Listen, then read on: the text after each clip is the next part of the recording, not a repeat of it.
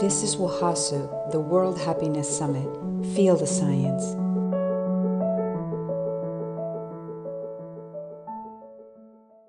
Welcome, we're here at the World Happiness Summit, and we're here with Dr. Fred Luskin. Thank you so much for joining us and coming all the way from California. It's true. So you made such a commitment to come again this year, and I have to tell you that last year when you spoke about forgiveness, it was such an important moment for me because I had several opportunities for forgiveness. Yeah, because hey, let me tell you, it's like take a number. I mean, I know, and it was hard because if you know my history a little bit, some of the forgiveness I had to tap into were for the medical mistakes that were done that unfortunately led to my husband's death. Yeah, I know. So that was, you and I had talked about that a little bit. Yeah. So it was so life-changing to make the decision, to forgive, and also to change my mindset around that. Now, I like how you talk about forgiveness in that it doesn't necessarily make the action okay. Like, you can forgive. How do you make it okay?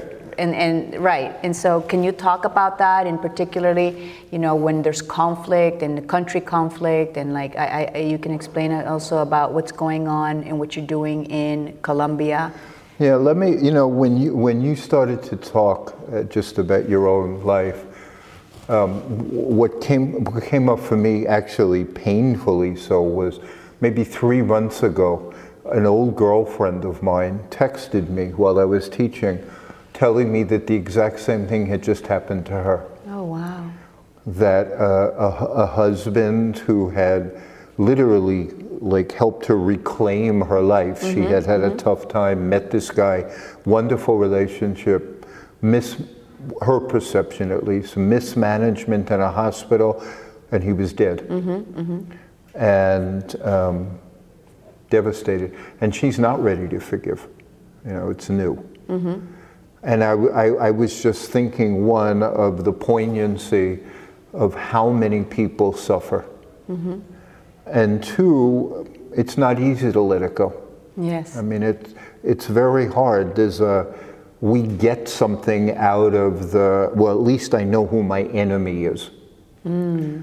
And it's almost like purpose in a twisted way. It directs your energy into something that you don't want to, but it's very appealing at the same time. Well, it's some way you do want to, though, because otherwise there's just this chaos and angst and emptiness and pain.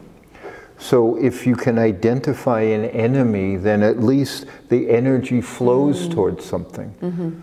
Letting that go is what's hard. Oh, I see. Okay. It's that process of, adrenaline, what it primarily does is it focuses our attention on a problem. Okay. So when we have that much adrenaline and that much stress around something as awful as your partner maybe being mistreated and killed, that can lock in. Letting that locking in go is really hard. One of the things that struck me when I came here last year was, one, the reason I'm back is how nicely I was welcomed and how supportive and friendly everybody is, but two, you recognized what I've known now for decades. There's no happiness if you can't forgive. Yes. It's not just the woo-woo, everything's beautiful, isn't life lovely stuff. It's not just that. Right. That's the easier stuff. The harder stuff is dealing with life's difficulty and suffering without losing sight of what's good. And that's a universal challenge. For me, I've also decided that it's not that I'm choosing not to categorize that good things and bad things happen to my life. Okay. I'm choosing to see that my life happens. That's true. Right? That it's life. And so there are events that happen in life. Right. And then how are you going to show up to your life? That's right. Right? And then, because I see so many people that they let life happen to them, right? but you can get up and you can do things. And so it would be so encouraging to hear the steps to forgiveness, because I love that. I love the practical aspect, because like you said, it's very difficult. But if there's a guide or a step process, maybe you can go into step 1, and then maybe later you can go to step 2. And there's 2 different things that you brought up. One, everybody's going to lose their partner. It's just when. So life is difficult. Life has suffering. You had another part on that, which is it may have also resulted from an error or something. But even inherent in this mix is loss. And so at one level there is, yes, events just happen, and I want to be careful not to over-categorize them just based on my agenda. That's true. But there also is a necessity to process through harm. Like, they're 2 different things. One's a kind of existential acceptance, which is absolutely necessary and true, but the other is to build up a kind of grittiness, to be able to identify harm. And let me explain more what I mean. Like what you're describing to me is maybe a little higher level spiritual orientation. It's probably kind of Buddhist in its way, and that is essential. And if you look at South Africa or other places where they've had truth and reconciliation commissions, that sometimes when harm is done, it needs to be acknowledged before it can be let go. Yes. So there's two It's reality. It's reality. There's 2 different streams at play. I have found that unfortunately more people are not only have the personal stream, which is this happened to me. They have no bigger picture, and then they get lost in their own personal suffering. Is it because of the ego, you think, or because it's so hard and so painful? And the ego, for whatever reason, we have a part of our brain that just loves us. We just love our drama. And this was happened. Let me call 50 people and tell them, and then relive it again and again and again. Exactly. You know, one of the seminal moments of my forgiveness understanding was I had a very, let's say, problematic relationship with my mother-in-law. So that's unique. Yeah, exactly. No, nobody's ever had that. I know. Well, exactly. I was in the Guinness Book of World Records. But it caused my wife and I no end of distress. So there was one situation though where I had a particularly unpleasant experience with them in their house on the East Coast. And I ran away and I called a friend and I said, "You won't believe what she did." My friend just said, "Of course I would. You call me up every time and complain." So but it's funny because and this is part of my journey in the last few years since I've been associated with happiness and the science of happiness. And it's about being purposeful and acknowledging the good things and the good experiences that happen in my life. Of course. Because of that negativity bias. I loved last year that you talked about how we don't need happiness for survival. No. That was also very key for me. Right. We do not need happiness. And so, but it does make life so much more, meaningful and worth living. And so I'm beginning to, even if it's small things, I catch myself and, sometimes they begin kind of prescribed for myself, but as I begin to do them, they become quite organic and natural. Yes, they do. Yeah. Well, the brain wants nothing more than to create habits. And the negative habits are easier to create because the pathways and the kind of... Are embedded? Is that why? It's naturally embedded? They're just made to be easier. So the habits of appreciation, let's even say artistry of life, a higher order thinking, those are more difficult to establish because they're not as survival necessary. The patterning that is survival necessary, you can learn like this. It's funny, right? I mean, that's really funny. Well, nature's job is to reproduce itself.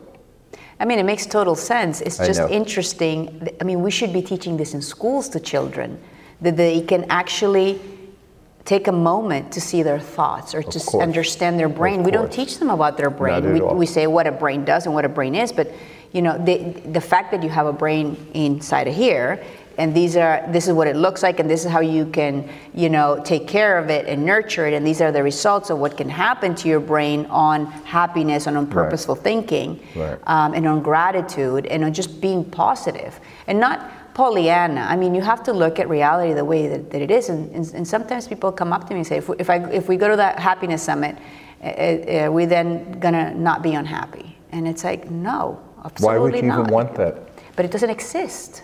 This is based on reality. It's about, you talked about grit. You have to build resiliency. You have to flex that muscle because life will happen to you. But even more compelling than that, let's just say that somehow you figure out how to lead a life that's mostly happy. There's so much suffering around you. And you're not that much value to the world if you're not compassionate and caring enough to try to help. So I don't believe we can fully excise fear, sadness, loneliness, alienation from us. What we can do is manage them and put them into context, which is what I hear you doing. You know, the thing that, one of the things that I have come up with about forgiveness, probably since I was last here, is I used to think that when something painful happened, like the decision was, do I forgive that or not? But I see now that we're all asking all the time if I can forgive my whole life. Because when something difficult happens, what you're really asking is, was my whole life good enough? Did I get enough? Did I have enough? Did I love enough? Was I loved enough? Do I have enough in the bank to be okay now? And so the essential nature of seeing the good, gratitude, having a positive attitude, those lay down templates so that when painful things happen, you have a very different algorithm for evaluating it. It's not that painful things stop happening. That's very cool. And it's not that you don't feel them, you have to feel them. Of course you feel them. You should feel them. Right, because you're not human without it. But it's, and you can't heal. I don't think you can heal if you don't feel them. Of you just boil them down. And you're of no use to anybody else. So, but if something painful or difficult happens and you recognize this is real suffering, and I've both suffered and healed before, and there's still work for me to do, and it's still a privilege to get up every day and have this beautiful world. You're not pushing it away. You're creating a very different evaluative mechanism, and that's probably what forgiveness is for. For me, the experience with pain, you know, I experienced so much pain that it was almost like outside of myself. Oh, totally. I could actually see it. I could hold it and see the pain. And the way I explain it is that if you're willing to embrace the pain, and that means you have to go through the fire, and it's going to burn for a bit. But on the other side, if you're able to transform, everything is clearer, everything is more beautiful, you know. And that's true. It just does such a reset of your life because you have something to compare it to. Well, and you can't go back. When something rips apart the fabric of your world like that, that's opening Pandora's box. You cannot go back to who you are. Yes. There just has to be some kind of process. It's kind of a personal identity death. Exactly. Yeah. Oh, it totally is. Because, and then so you have to decide is who you are moving forward. The other thing to recognize is our ability to attach to each other is one of the most important things we do. It's not random, it's not bad, it's not, I don't know, I mean, except maybe for a few like renunciant kind of spiritual people, that's the most important thing we do, is connect to other people in reciprocal relationships that are important to both. That's the deepest stuff we do. So when that is severed, Yeah, it's a shock. it's a shock.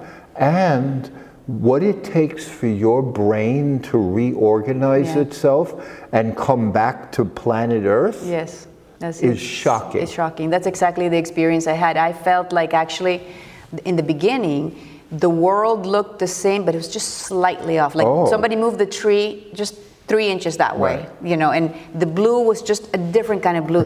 And it was so disorienting because I knew the world was the same, but it was completely different at the same time. And so my brain was having a difficult time coming to terms with that. But I'm so excited this year because you're going to talk about happiness as prescriptive medicine. And so, You know, I'm not going to totally give that talk. I'm letting you know. I so know you're gonna surprise us with what you you're asked me about happiness and health. Yes. I'm going to a little bit redefine them both for you. I do a lot of thinking on this. I teach a class on wellness. I'm just going to say to you, I don't think that's the best avenue to advocate for happiness. Well, I trust you. So Yeah. we are going to be seeing you shortly. Yeah. And eventually your whole talk will be on the platform so people can enjoy it and can learn more, and also look at the wonderful work you're doing at the Stanford Forgiveness Project, the projects that you're doing and leading in Colombia, the Museum of Forgiveness and Peace. And peace. And so we're very happy to have you and very grateful to have you with us again. Thank you.